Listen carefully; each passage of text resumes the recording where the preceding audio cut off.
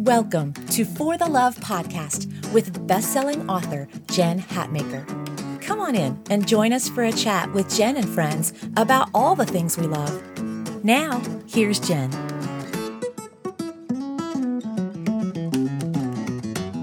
Hey everybody, it's Jen Hatmaker. Welcome to the podcast. Super excited today. Oh, I love it when I have my really good friends on, and I have a really good friend on today. I've got Nicole Nordeman on the show today, and she's just special in 100 ways. If you already love Nicole, you know that. If you don't, you're going to see what I'm talking about. So she's a Dove Award winning singer-songwriter. She's won Female Artist of the Year twice. She's got over 1 million album sales during her career. She's just very, very, very gifted. A reviewer once described her music as putting the intelligent and introspective back into Christian music. And you'll see what I mean when you listen to her lyrics and to her melody. She calls herself a wrestling poet. Just her stuff makes you think. It makes you feel.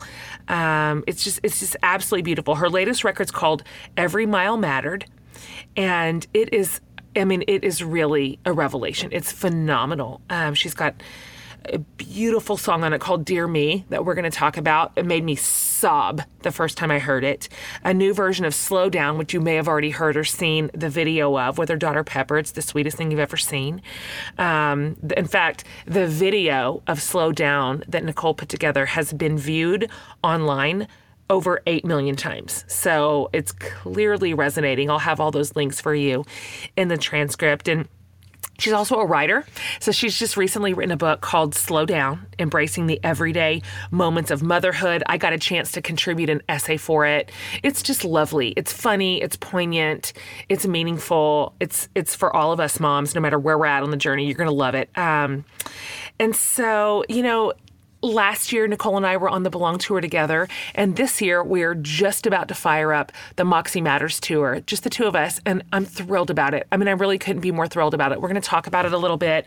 We'll have all the links up for you too, but she's just one of those people that I respect, that I enjoy, and that I treasure, and a really good friend, really loyal, very truthful, the exact kind of person I have decided to surround myself with for the rest of my life. And so I'm so excited for you to listen to her. If you don't know her, I'm thrilled that you're about to meet her.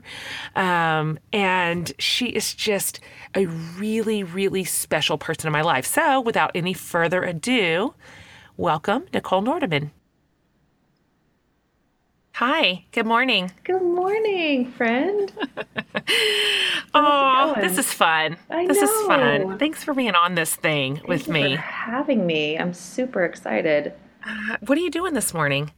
On my third cup of coffee. Yep, same. With a little candle. Here it's super rainy and therefore a little bit dark here in Tulsa, Oklahoma this morning. So I'm just feeling cozy. Oh my gosh. A lot of rainy, dark mornings. I don't know why. That's my favorite environment. Yeah. And I don't know if you're like me, but if I get a cozy, rainy, dark morning, it's like I have this internal permission to just not do anything. Whatever I was supposed to do, I'm like, you know what? I can't. It's raining. I know. Right. Same. I just moved from one cozy activity to the next. Like, I'll probably start reading after we finish talking. I don't know. Maybe watch Netflix. That's exactly it. Yeah. It's just something about it says permission granted to have a blanket and a fourth cup of coffee and a binge, a good solid Netflix binge.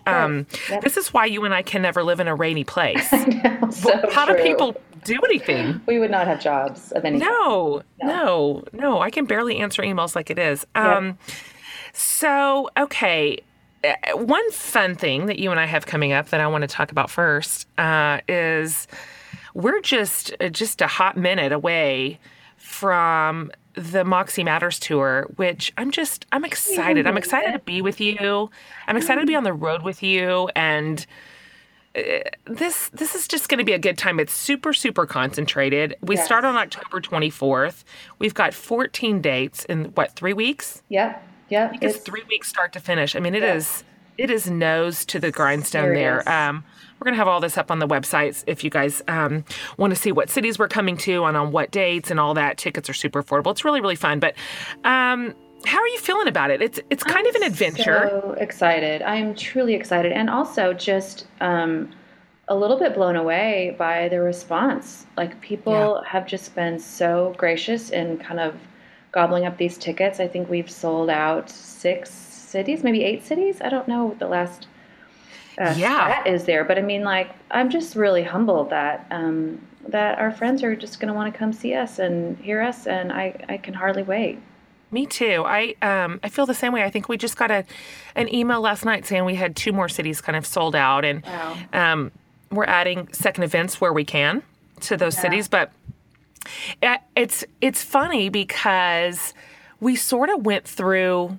It was kind of weird to get to this point, like super unexpected. You know, we were going to be on one tour and then not. And so, I mean, there was a minute there where we thought, okay, I don't know if we're going to have any space this fall. I don't know if we're going anywhere. Yeah. But what I loved is that, we sort of banded together and said, okay, who will have us? Like, we'll go. Who wants to come? Who would?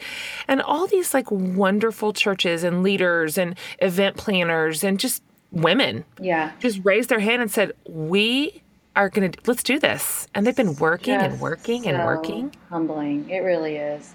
I know. It's our sweet friend Glennon who says that life doesn't hand you an eviction notice without inviting you into something more beautiful. Exactly. And I just feel like this is going to be really beautiful. And I'm ready to accept the invitation. Same. And I think this one feels a lot like you and I. It's simple. It's not a lot of bells and whistles. It's not overly produced or big fancy deal. Nope. It's basically a girl with a piano on a stage and a girl with a microphone. That's right. Like, I think that's what we're doing. I've just given you our programming. That is, to me, that is my speed. I know it's your speed too. Yeah. Like, I'm just all for the unplugged, sort of authentic moments on stage and in person. So I think it's just going to be really, really special. I agree. Let me ask you this, because this one thing about the Moxie Matters tour is new to me, and it might not be new to you because you're a musician. This is going to be my first time to pull off, I guess, like a traditional tour schedule where you're virtually in a different city almost every night with only a couple of breaks in there. You've done this before, right? Yeah, I have, but for me, it looks a little bit different because I'm usually on a tour bus for those kind of long stretches. Oh, yeah. And so there's something very like homey about your tour bus and your bunk, and it sort of becomes your little cocoon for 2 or 3 weeks. Mm-hmm. So this will be different for me too, because it's hotels and airports and different cities, and there's not like the constant thread of what happens on a tour that's normalizing.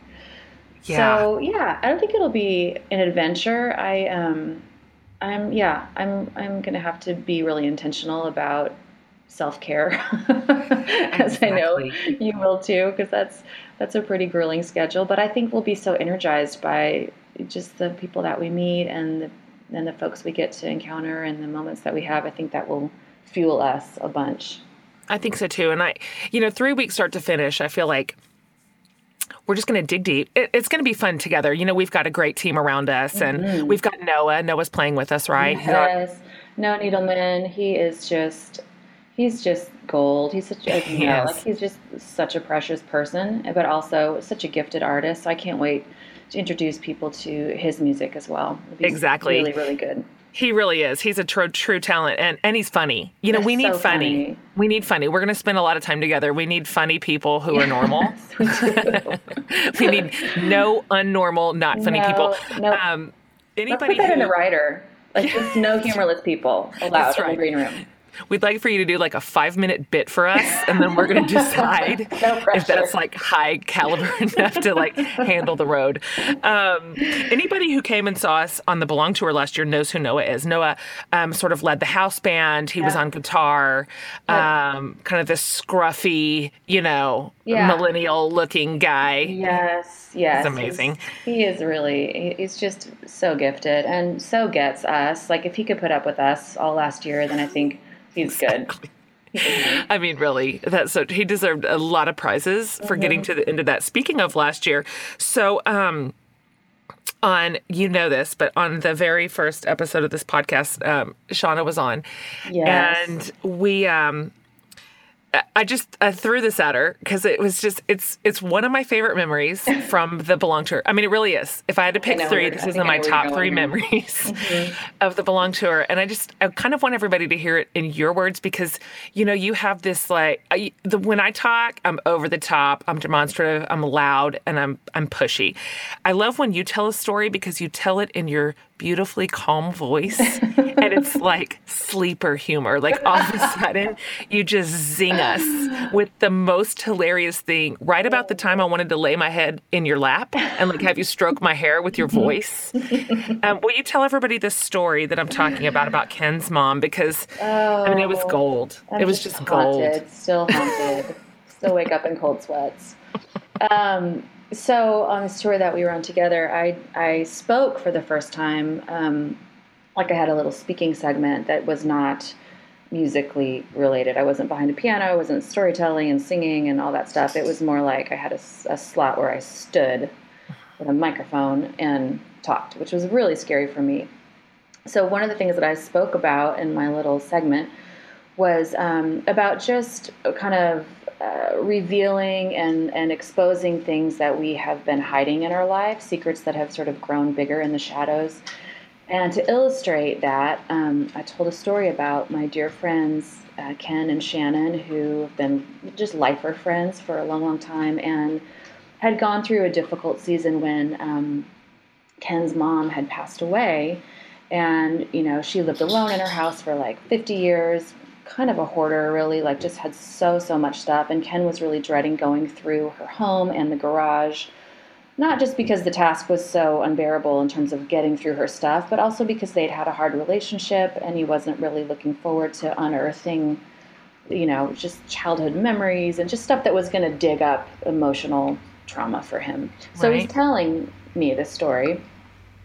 And the story ends really with Ken and Shannon just deciding to go over there. He'd been avoiding it, and Shannon basically finally encourages him to just go open the garage one time, take a look, assess all the stuff that's in there, and then, you know, let's just roll up our sleeves and get through it. And of course, the ending is, you know, once we just face it and let the light in and expose what's hidden, then it's not that bad. Okay, so there's the story itself. So I told that story probably 6 or 7 times. Easy, at least half the tour. Yeah. Yes. And it's emotional, and, you know, it's it was sad. Like Ken and his mom have kind of a sad story. And so we got to Dallas, where my friend Shannon lives, and she and all my girlfriends in Dallas came to the show, the tour, and then we all went out later for lunch. And so over lunch, they're all acting weird and they're being sweet. Like, that was just, Nicole, that was beautiful. And, you know, I'm so proud of you for like talking without being behind a piano, blah, blah, blah. And it just gets really awkwardly, like, just kind of tense at the table. And I'm like, what? And Shannon kind of reaches over and grabs my hand and kind of squeezes it a little bit. And she's like, I just thank you so much for honoring Ken and I with that story, you know, and for sharing that. That was really powerful. I just needed you to know that his mom is still alive. And she's in an assisted living home. That's why she moved out of her house.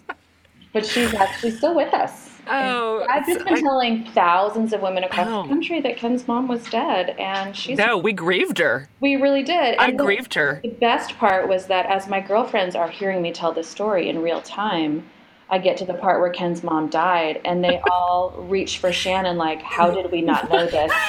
We are the worst friends on the planet. Like, they're hugging her and embracing her like, oh my God, we had no idea. Yeah, well, that's because she's living. So. That's right.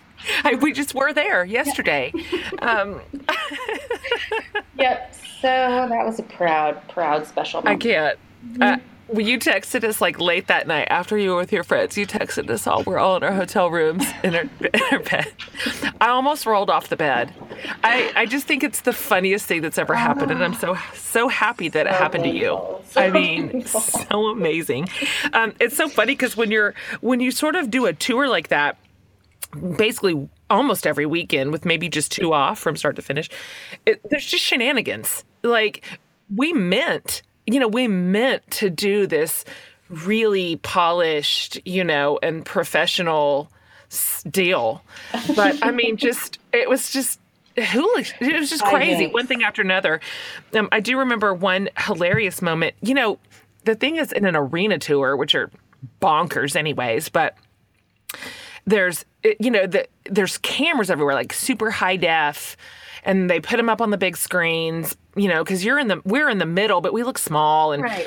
I do remember at one point you're doing one of your sets at the piano. Oh my gosh. And of course, from afar, this would just never ever be a deal. But with these HD cameras zoomed in on our face, and one of your eyelashes, one of your sets of eyelashes, is just fluttering off. Like it's just fluttering off. It's like stuck. It is. Yeah. And it's right on you, and you're singing with all your feeling, and your eyelash starts just drooping down. And Sean and I are dying. We're watching. We're like, I wish you could just stick a pinky up and just like shove it on real fast. It's distracting. I know. And then when I got off stage, because of course I could feel it happening. Anyone who's worn pink eyelashes knows when something's gone awry. Right. And I leaned over to Shauna and I was like, did that look like crazy on camera? And of course, bless her heart, she's like, oh my gosh, no. I mean, just a little bit, just a moment. I was like, why did the cameraman not just cut to my hands or something, or zoom out? Like, why are you on my face for 30 minutes of eyelash crisis? And of course, Shauna has all the grace that I lack. And she's like, no, I don't even think anybody noticed. And I'm like, your eyelash was falling down your face the whole time. It was zero chill. Just absolutely no finesse at all. Oh my God. That's just how it is. And we're bound to have this stuff go down on this tour too. And I kind of hope for it. Get ready for the professionals. I mean, here we come. So let's talk about something else. I told you last year, you make me mad because you, I guess, are just going to be good at everything. I guess that's just how it's going to be with you, and there's nothing anybody else can do about it. And what was so funny is, we've essentially made you speak. You wanted to just play your sets and do your thing, and we're like, you're such a storyteller. If you can sing it, you can say it. Yeah. And so, you were so truly. I've told you this too, but I had friends come to the tour last year, the Belong Tour, in almost every city, and with almost no exceptions, they were like, you know what, Jen, it was good to see you, and glad you're here. But the absolute highlight of the tour was Nicole. Thanks, everybody. Well, it was Ken's mom's death that I think really put it over the top. Well, I think it did too, but speaking of, you just kind of putting your hand to several different spaces and different genres. You've just written a book. It's awesome. It's called Slow Down. I loved to get to contribute an essay to it. Can you tell everybody about it? Just how it came to be, why you wanted to do this, what they could expect out of it. Sure. I mean, it is really lovely. Thank you, and thanks so much for contributing to. That was such a special part of getting to put the book together was. Asking people who I admire so greatly and admire their parenting to contribute little nuggets of wisdom and stories. And the book really was accidental, as was the song, as was the video. The whole thing just was never meant to be an actual offering outside of my own family. I wrote this Slow Down song for my son, Charlie, when he was graduating from the 5th grade. They asked me to sing a little song at the ceremony. I had no idea what do you sing to middle schoolers. And then literally the night before graduation, I just sat down at my piano and made the grave mistake of opening photo albums and just kind of walking down memory lane. And this song and a lot of Kleenex, just kind of spilled out of me. And so I sang it the next morning at the ceremony, never intended it to be anything more than that. Oh my gosh. But people who are much smarter than me convinced me to record it because it is such a universal cry of a parent's heart is that we just cannot slow down or freeze time, and especially in the moments that we want to most.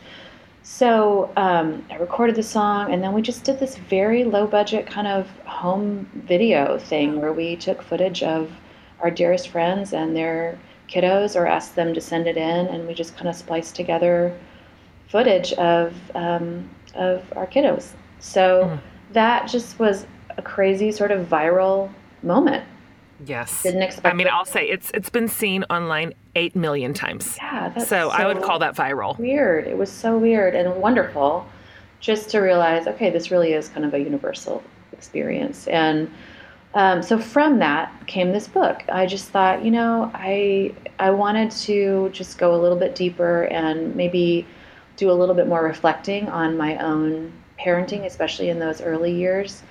Some of the mistakes that I made or some of the roads that I traveled that I wish I knew then what I know now, that kind of thing. Encouragement to new moms who are in the trenches, stuff like that. So it was just, it's a series of essays about my parenting and the moments that I have cherished the most. It's so good. It's a mix of incredibly tender and poignant and funny and relatable.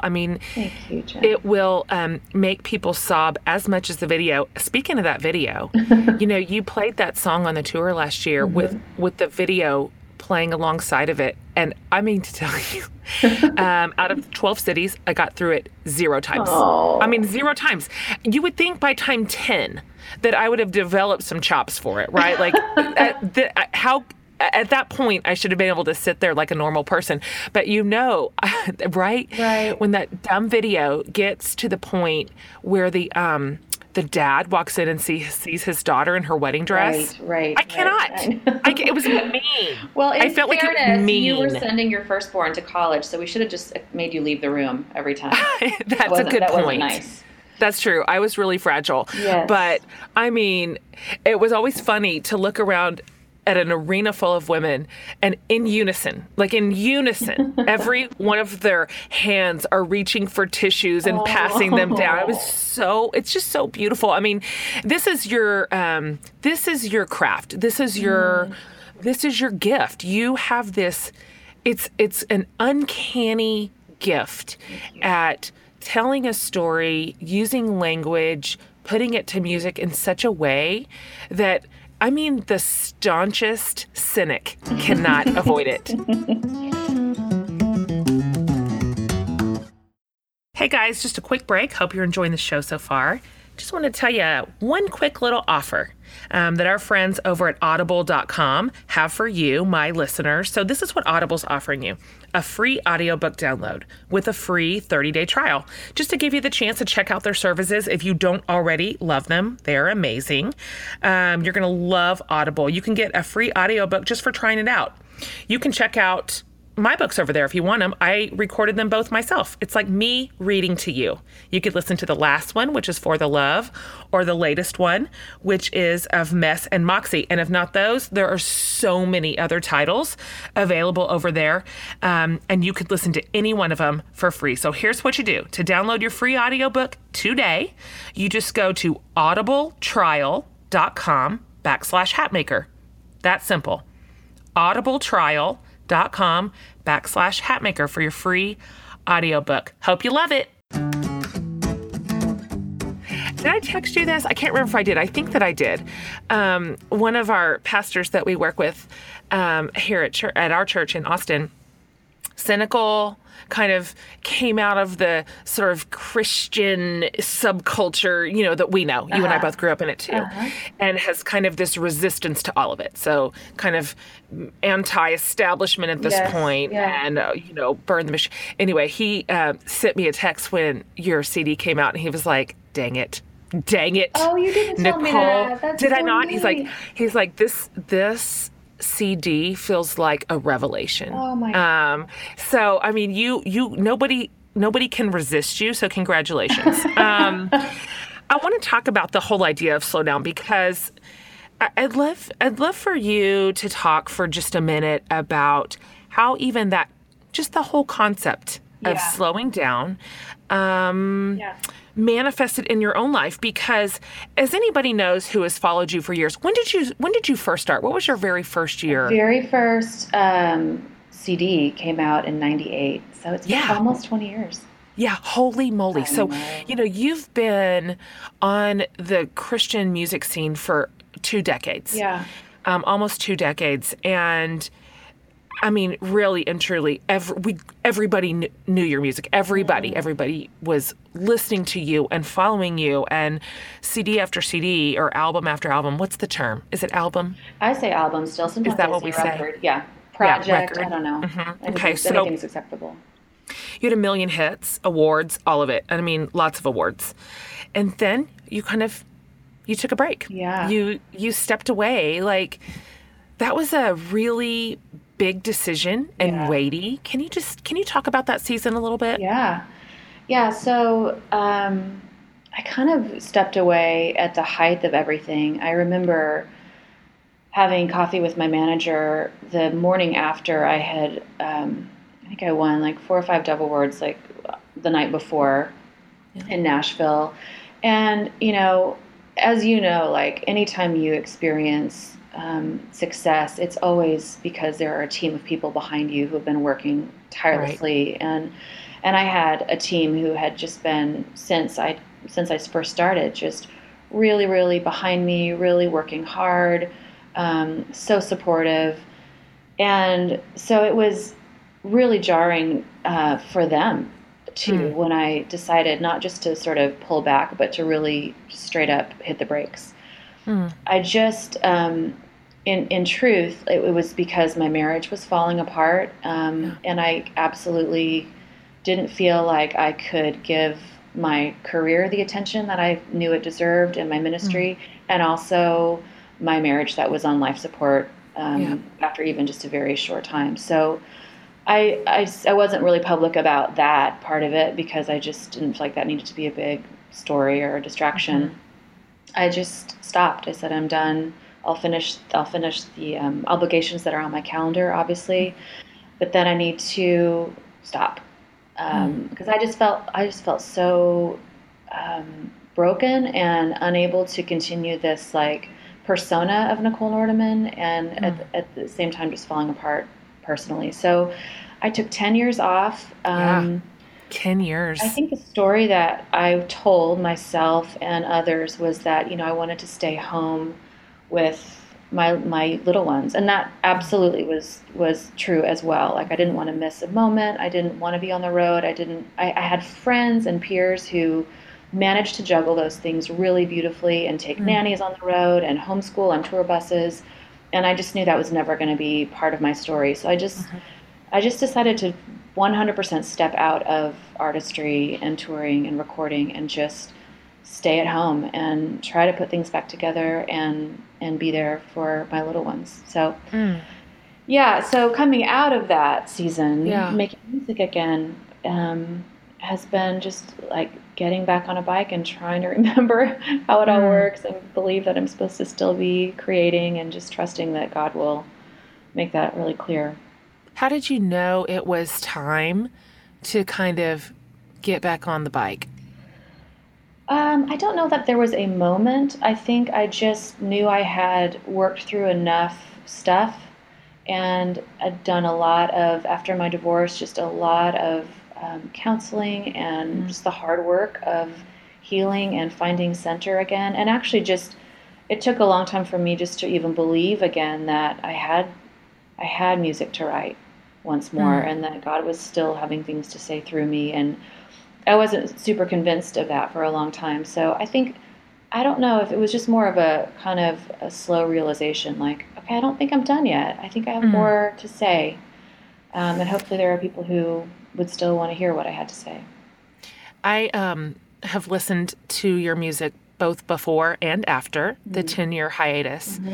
And I mean, I know for a fact that all your other listeners and fans would completely agree with me when I say that those 10 years served you so well, because your music has always been beautiful. You're a poet, you're a storyteller, you're gifted, but your music these last couple of years have just been beyond, honestly beyond the depth to which you're reaching, the things that you're writing about. If you could just generally put your hands around or sort of describe, what would you say in those 10 years? Because 10 years is a lot. At our age, that's a huge chunk of our adult life. A lot happens in 10 years. We change a lot. We grow a lot. We learn a lot. I mean, I'm 43, and at 33, I had completely different thoughts in my head. How would you say that you've, I don't know if changed is the right word. I'm not trying to make it dramatic, but what sort of, how have you developed in those 10 years, and how is that kind of affecting your music now? Well, at the risk of sounding dark, because I don't think the music I'm making is dark, Right. but I think, as you know, like pain is just a great clarifier and a great teacher. And so I would listen to my early music, early recordings, and definitely hear honesty, but also I can hear myself creating songs out of expectation from others. Sure. Like, this is what needs to be a radio single, and this is what this represents my life growing up in the church and my life as a Christian, and this is just kind of what's expected. And I think at this point in my life, I don't know if it's the painful miles that I've traveled, or it just comes with age. I think, you hear so many people say, man, in your 40s, you just, it's the great sifter. Like, you just sift, and what is left is really kind of who you are when you let go of all the other stuff. So I feel like there's been a lot of sifting. I know myself more now. It seems like it. And a lot of your lyrics right now they're so beautiful, and they're generous and kind to that process. And I love that about specifically your latest album, just the sort of generosity of spirit that you have offered to the path, to the journey, to the growth. Dear Me is obviously hitting everybody's note. I mean, it's so kind, just the kindness to which you went back and talked to your younger self. Yeah. It's sort of how we would talk to anybody else who's younger than us, except ourselves. Right. That's right. And it's so, I love it because, I don't know if you can relate to this, but when I was sort of going through spiritual upheaval in my 30s, when I just was asking a lot of hard questions and having to sort of dismantle some things that I had built and relearning what I think was some spiritual garbage that I had ingested, and everything just sort of felt it felt a little tumultuous. Yeah. And so when I go back now and I read some of my words that I wrote during that season, they're intense. They're a little bit angry. They're kind of like, burn this mother down. They're a little bit self-righteous. The tone of it is not the tone that I would strike now. The tone now is that, there's just so much more grace for that. There's grace for hard questions. There's grace for changing. Yeah. There's grace for getting it wrong, but when we were trying really hard. Yeah. And so I think you're setting a good example for people in a generous spirit, that we can see people who are in one place and be kind about it instead of just awful about it and mean and judgmental. And I love that. I really, really love that tone in your new album. I think it's beautiful. Thank you so much for saying that. I do think that self-compassion is a new part of the journey for me. And I think it's critical to have self-compassion before you have compassion for other people and where they are, where they might seem to be stuck, or, those moments like you mentioned where you tend to feel where you want to be self-righteous or preachy, or even rage against ideas and strongholds that you identify in other people. But I think the act of really being compassionate for your own journey and looking back, like that's not something we do naturally. Everything is forward motion. Everything is what's next. I've gone through that, and now what's this, and what's ahead, and strive. And the art of reflection, I feel like spiritually is a bit lost, and that's where I was when I was writing these songs is I wanted to look backward and not forward, really just take inventory of where I've been, as you said, with a lot of grace for that girl back there that said things and maybe believed things and articulated things in a way that I would not articulate the same way now. So I think that it's an interesting exercise, especially that song, Dear Me. I always encourage people who have been moved by that song to sit down and write themselves a letter. It's such a Oh, I powerful love thing. that. Just take a second, write yourself a letter from, your 10-year ago self, 20-year ago self, and what would you say to that person about where you are now? We're going to have links up to all this, but can you talk a little bit about Dear Me and the things that you chose to say to your younger self and the kind words that you offered her and it's just sort of the writing of that song?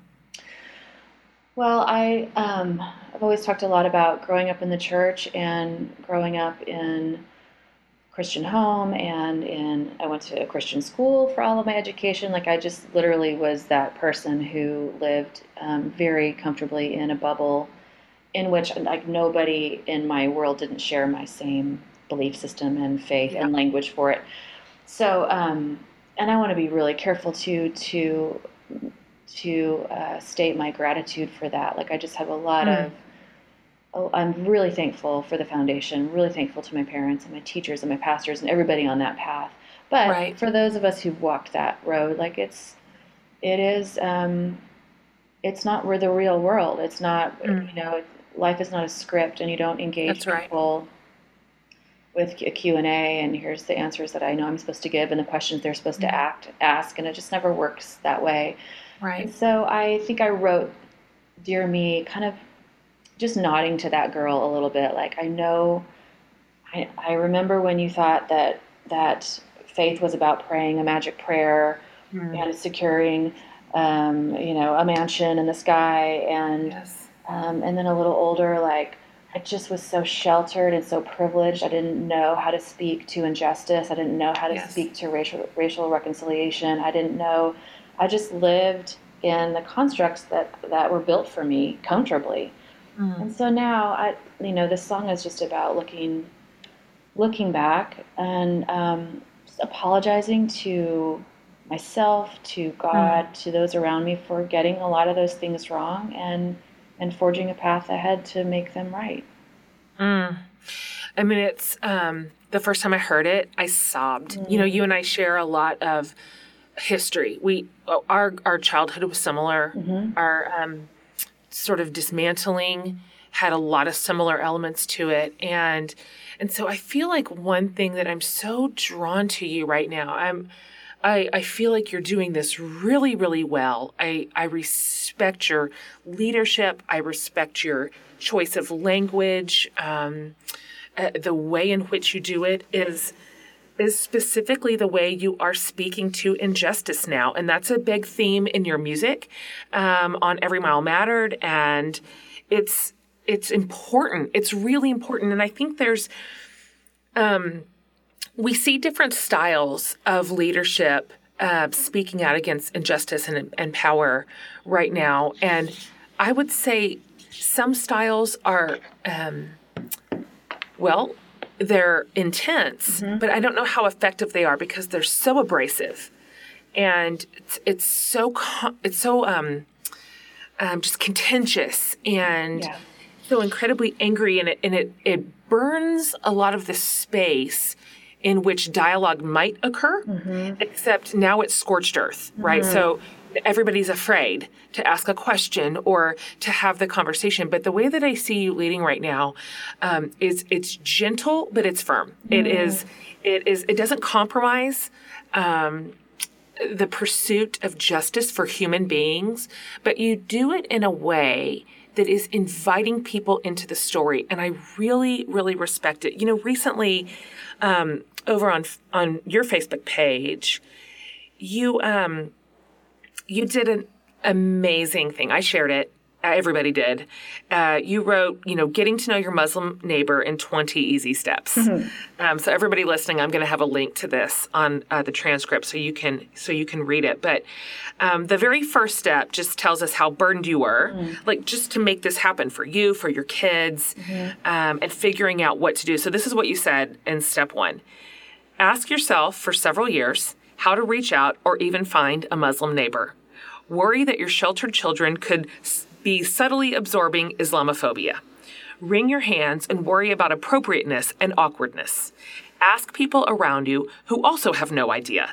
Keep doing this for an absurdly long time. It's so good because your approach there is so, it's so human and it's so accessible. It's so relatable. And of course, the rest sort of cataloged your journey. Yeah. I mean, everything from like Googling, do Muslims eat chicken? Right. and hilarious and vulnerable and self-aware that you didn't know what you were doing, but you wanted to. Can you talk about just that piece that you wrote and what that has looked like actually in your life? I think that one thing that I always struggle with is I feel like there's always a huge gap, a huge space between wanting change and being an advocate for like doing it. Yes. So like that's the absurdly long time. Like I, for a long time, have just wrestled with, okay, I live in Tulsa, Oklahoma. It is a wonderful place to live and raise a family. My kids go to a Christian school very much like the one I went to, where everybody looks very much the same and is, in the same sort of socioeconomic situation. And so I just, this longing for like, how am I going to, expose my kids to a lot of wonderfully rich, vibrant, diverse culture in this space, and how do I protect them from just all the fearful rhetoric that is everywhere, like just always be afraid of other, be afraid of other, be afraid of other. And I know that they are somehow absorbing that even at their young ages. So I just, what am I going to do? What am I going to do? Like I just live in that. How do I fix this space forever? And then just realizing how simple it is to like just do something. And for me, that looked like going online, finding an Islamic center that was having literally that same evening, having a benefit, a wonderful organization of Muslim women here in Tulsa who serve people who are vulnerable and in need. And they serve they serve Christians, they serve every race, they serve every economic, like they're just here to serve Tulsa. So we went, the man I'm dating and I went to this unbelievable fundraiser, and we're just so deeply humbled by how generous and kind people were. And that turned into me inviting a handful of these strangers to my home for lunch. I grabbed a couple girlfriends and said, let's make lunch for these women. I want to know more about how to build bridges in our community. And it was easy. That's the thing. Yeah, like it was just easy. It. And so that was the lesson for me moving forward, was stop talking about it. Stop wringing your hands about how will I, how do I do this appropriately? Like, who cares? Just do it.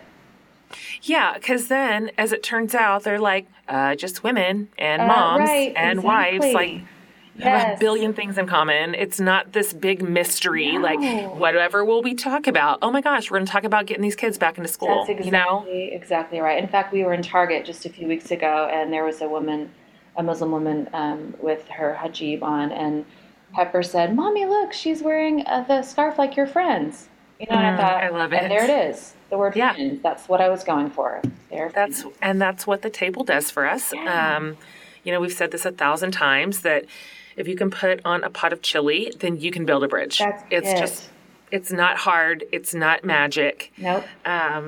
It is. I think you set a really, really good example there, because specifically with our Muslim friends and neighbors, that bridge is tricky. It is. And from the Christian community, and it's one that not very many people are willing to explore or to make mistakes or try. And so, I mean, that and of course it resonated. Your response to that was so overwhelming. I mean, it was shared far and wide and generated so much good conversation, and I loved it.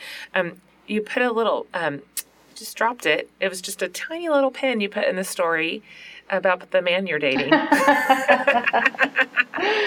Yes. Just a little pin. Just a little, yes. It's been such a gift. I think I, for a long time, just didn't think that being in a relationship would be a part of my story ever again. And I was kind of fine with that. Like, I'm just gonna put my head down and work hard and raise these wonderful children. And I just didn't think that there would ever be space and a room in my heart again for love. So it's just been the most wonderful surprise. And you know him. He is so wonderful. He's just magical. I'm bananas about him. It's embarrassing almost. He's just so great, and you're so great together, and everybody's so happy about it that I'm just thrilled. How old are your kids right now? Charlie is 14, just started 8th grade, and Pepper is 8 and just started the 3rd grade. How is their beginning of school started? How is 8th grade? 8th grade, you're the king of the hill. Man, you're the oldest so much in your... better than last year. Yeah, last year was just rough. My goodness. 7th grade. Yeah, 7th grade. 7th grade was the worst year in our home too. For almost every everybody? kid. Yep, almost every kid. Yeah, this year is way different. Yeah, I like 8th grade. 8th grade is where they start somewhere in 8th grade. Sometimes it's right around December in my experience, but they just start pulling through that crushing awkwardness that they've been doing for 2 years. We're just like, talk normal. Right. What's wrong with you? Right. Why are you talking like that? Why are you being like this? Yeah. And all of a sudden you're like, how? There you are. There you are. Yes, you're back. That's absolutely You're back. true. So true. Yes, and then it just gets better and better. Like, I think I'll be interested to see your opinion as you head into high school next year, and see what your thoughts are. But I feel like high school kids are really fun. I've always been so encouraged by the stuff that you've written about having teenagers, because I do think there's this sort of lie that we're all fed, like it's just going to be horrible. And so just brace for awful and get ready, because here comes the hormonal assault and your kids will hate you and blah, blah, blah. And I just feel like you have been such a light, just in anticipating those years, because it's been so much fun for your family and you have loved those years connecting with your kids. And so that's a huge encouragement to me as I'm a little bit behind you on the path. Don't you always wonder about these people who are like, enjoy it now, because when they're in high school, you're going to hate yourself. Right. Like, lady, what are you doing here? What is your major malfunction? Like, just zip that up. And at people least. who can't Don't wait even for their share kids to go to college, I'm like, I'm going to be hanging onto ankles, dragging down the road. Let me tell you, sobbing. Well, you saw me last year. Oh, yes. Do you remember that on our very first tour date in Columbus, that was the weekend that Gavin was moving into college. I do remember. So, first of all, our everything is so off the rails. We're like, it's our first time. Everybody's nervous. We haven't worked out any of the kinks. And so we're going to have a Friday and a Saturday event. And then I am catching a flight to fly to Lubbock. I'm supposed to get there at like midnight on Saturday night and move Gavin in all day Sunday. And of course, we were in Columbus and there was this awful weather. And I got this notice in the Saturday morning, your flight's canceled. Do you remember? Yes. And I was in the green room sobbing, no, I can't do it. I've got to go. And already, my emotions are so off the charts already. Right. And so I remember calling in Columbus, the airline, and saying, basically, you have to get me to Lubbock. I don't care if you fly me the other side of the world. Right. If we have to route through Canada, I need you to get me to Lubbock, because my kid is moving in and we get 1 day. There's 1 day when he moves into college. There is no possible redo.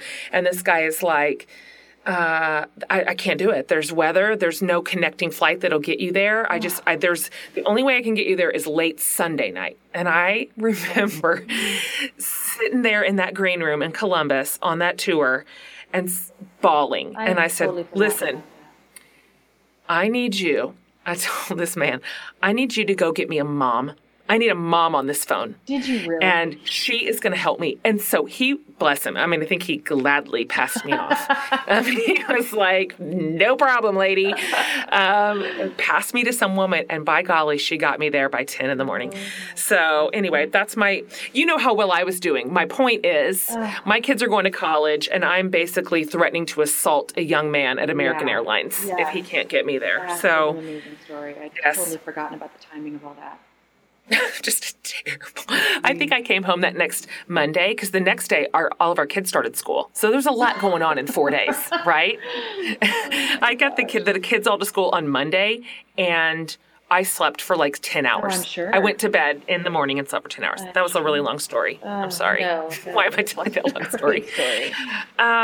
So I want to tell you that I read a quote from you that said that if you were going to be remembered for any one thing, that you hoped it would be for loving people well. But you also have said, I've heard you say this, that you're not necessarily or haven't always been really open about letting people love you. Yeah. You know, that can be a one-way street for you. Yep. What would you say about that? Has anything changed in that regard? And how have you navigated that tricky, vulnerable space to being loved? I think it's not, I think it'll be a lifelong struggle, honestly. I think it's just more of a gradual chipping away for me, and not just, I don't think I'm ever going to wake up one day and just be the most open, vulnerable person. It really is an act of discipline for me to be in a relationship and to choose to ask for help, to choose to tell the truth about things that are easy to hide, like that, and I have friends who, I would say my dearest friends are very much the opposite. They're like hard on your sleeve, never an unexpressed thought or emotion. And so there is imbalance in those friendships sometimes, and frustration, because it can feel like, well, I'm just here for them, and I'm the one who is a good listener. I'm the one who's receiving all of their vulnerability, but not ever reciprocating. And so it can feel a little bit like, hey, it'd be nice if you had a crisis once in a while. And I've had those hard conversations with some of my best friends. So it's not that I'm not in crisis. It's just that I'm not talking about it. Right.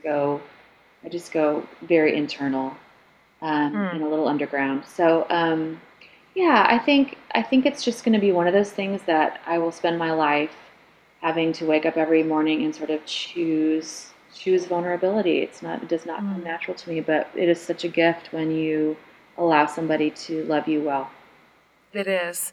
And I will say that my assessment of your album, of Every Mile Mattered, it's so vulnerable and it's so tender. And I feel like you showed so many like beautiful parts of your story and your heart and your path. And in fact, I was just this morning, I was reading somebody's review of the album, and it was, I'm sure you've read it, but it was so like, whoa. He said 2 things about you that I agreed with wholeheartedly and I thought were so flattering and such a wonderful thing to say about your music. He said, first of all, that you are perhaps the most thought-provoking, faith-based storytelling treasure since the late Rich Mullins, which, those of us who grew up in Christian music know what a beautiful compliment that is. That is a tremendous. Rich did something really unique in his time. And so to be compared to sort of his brand of storytelling and then the other thing that he said that I was like, stop, is he was talking about specifically Dear Me on the album. And he said, Dear Me is destined to be Nicole's Purple Rain. All right, that's just enough. And then he said, if not a bedrock of the entire genre. Wow. So, I mean, that's really high praise, and it's deserved. Thank you. It's deserved. It's so gorgeous. I'm so proud of you. I'm so excited to be on the road with you this fall, as this is the music you're going to share. I mean, I've told all my friends, they're all coming. And I'm like, don't even come for me. Come for Nicole. Nicole alone. That's why all my friends are coming for you. So that will work out really well. It's such a gift to the world. And I'm really proud of it, and I'm proud of you, and I can't wait to do this with you. So let's wrap this up here. Yes, ma'am. A couple of quick little questions, just down and dirty. These can be serious or they can be not. Okay. So we're nearing the end of this series called For the Love of Moxie. Mm-hmm. And you have it in, spades. And so can you just say, just quickly, like a stream of consciousness, what's a messy moment that you've had where you kind of push through? Oh my gosh. I know. My whole life is a messy moment. I don't even know. There are so many. Like I just last Sunday played an entire morning worship service with my shirt on inside out and backwards. Didn't know until after. So yeah. Inside out and backwards? Tag. Wow. In the front. Backwards. Wow. And it was 8 a.m., so no one should have to be singing at that hour. But yeah, I don't know. I have like 1,000 of those kind of messy moments. They're constant. They're just constant. That's hilarious. Yeah. Awesome. Mm-hmm. Perfect answer. Mm-hmm. Okay, one more. This is what Barbara Brown Taylor asks, and it can be anything at all. Okay. What is saving your life right now? What is saving my life? I think self-care is saving my life. And that is a new concept for me in my 40s. I just am trying to think really holistically about everything in my life, what I put in my body, what I put in my mind, the words that I put in front of my eyeballs. Like what choices am I making that are really feeding my soul? In every way. And that I've just never been good at that. Like I'm the crash dieter my whole life, and I'm the quick fix, and I'm all that stuff. Like I feel like I'm really slowing down in some really wonderfully intentional ways to say, how can I take care of myself, which will help me take care of the people around me that I love. And a lot of people mastered that a long time ago, but it's brand new for me. That's perfect. How wonderful. Maybe you can teach me some of your ways. I shall. As we hit the road. And I can't wait, friend. I really can't. I can't wait to sit beside you. I know. Can't wait to pray with you. Can't wait to serve with you. Yes. And travel with you. And we're both like textbook introverts. And so I love that, because at the end of the night, we can be like, bye. Bye. Let's go take bye. our hotel rooms. That's it. And nobody's going to feel bad about that. Absolutely not. So, okay. I love you dearly. I love you. Thank you for this. This has been so much fun. And you're just everything. I love it. All right, sister. I'll talk to you soon. Talk to you soon. Okay. Oh, I love her so much. I just love her so much. Oh, I can't wait to travel with her on the Moxie Matters Tour. We are so excited to see you guys. I hope you're coming. I'll have the link up for you. You can see all the cities that we're coming to. You can get your tickets. They're really affordable. Grab your friends and come see us. I promise you it'll be meaningful. I promise you we're going to laugh. There is a 100% chance you're going to cry, because Nicole's stuff is so powerful. And so we're thrilled about it. We're thrilled to come see you. And I'm just thrilled to have you here. Thanks for joining us week after week on this podcast. I'm having the most amount of fun. We love your reviews. We love your feedback. We love it all. We've heard so many great things from you, and you've given us some fabulous guest ideas that we're working on for the future. So thanks for your input. We are absolutely listening. So you guys, everything we talked about, every single thing will be over on the transcript. I'll have all the links up for you. And you can find out more. You can get Nicole's book and album, and I promise you will not regret it. So, okay, everybody, have a great day. Thanks for joining me today, and I'll see you next week. Thanks for joining us today on the For the Love podcast.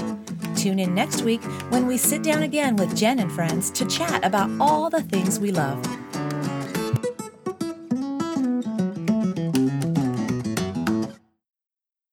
We love you, our listeners, so we want to be sure you subscribe to For the Love with Jen Hatmaker via iTunes or your favorite podcast provider so you don't miss a thing. And if you have a minute, please leave us a review. To become a part of Jen's online community, visit jenhatmaker.com and sign up for her newsletter. It's full of all the things you love, including free stuff. We love free stuff. Thanks for listening, and see you next time on For the Love with Jen Hatmaker.